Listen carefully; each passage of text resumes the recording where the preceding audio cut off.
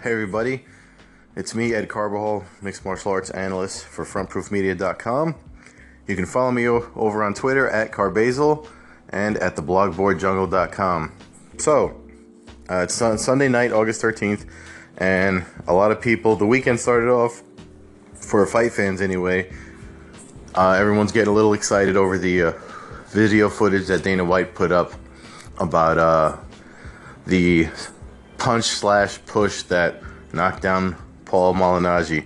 Obviously, Malignaggi's been vocal about it since the pictures came out, how it painted him in a negative light or whatever. He's being exploited, and he walked out. You guys know all about that. We talked about that. But, so Dana White puts out the footage. It's maybe 40 seconds. I forget how much. In all honesty, it's less than a minute, and it's not enough to matter because Paul Malignaggi is not Floyd Mayweather. He was just a sparring partner for McGregor. And I'm not trying to take anything away from Paul Malignaggi, but the fact of the matter is, whether it was a punch or a push is not going to matter on August 26th because it's not him he is facing, and it's definitely a different caliber of fighter.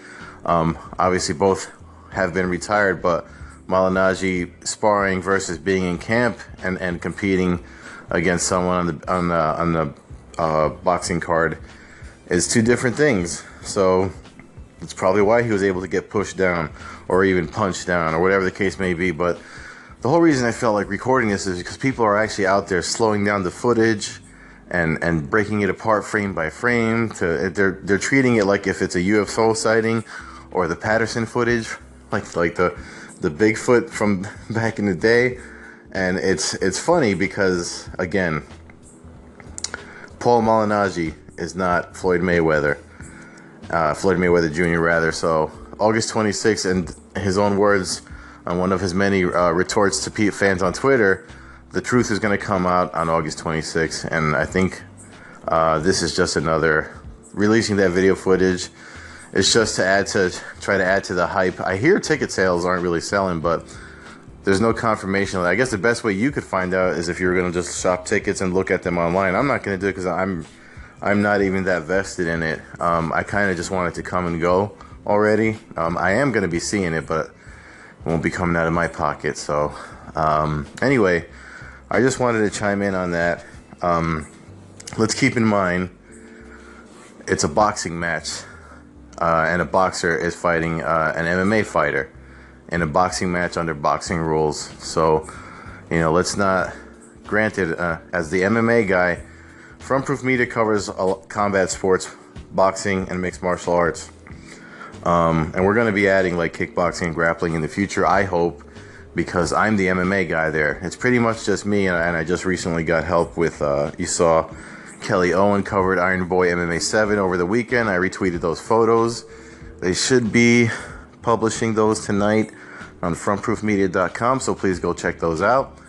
But so we're adding more stuff over there, but the point I'm making is, as the MMA guy, I want Conor McGregor to win, but I'm also a realist, and I don't, if he loses, it's not gonna bother me because it was just him testing himself out in under boxing rules in a boxing match with a lot of boxing Showtime control. If you haven't noticed any of that yet, I'm pretty sure you'll notice it on August 26th. So, but if McGregor does happen to land the left and drop him, I mean, of course I'm going to be jumping out of my seat. Everyone is. That's why we're all tuning in, right?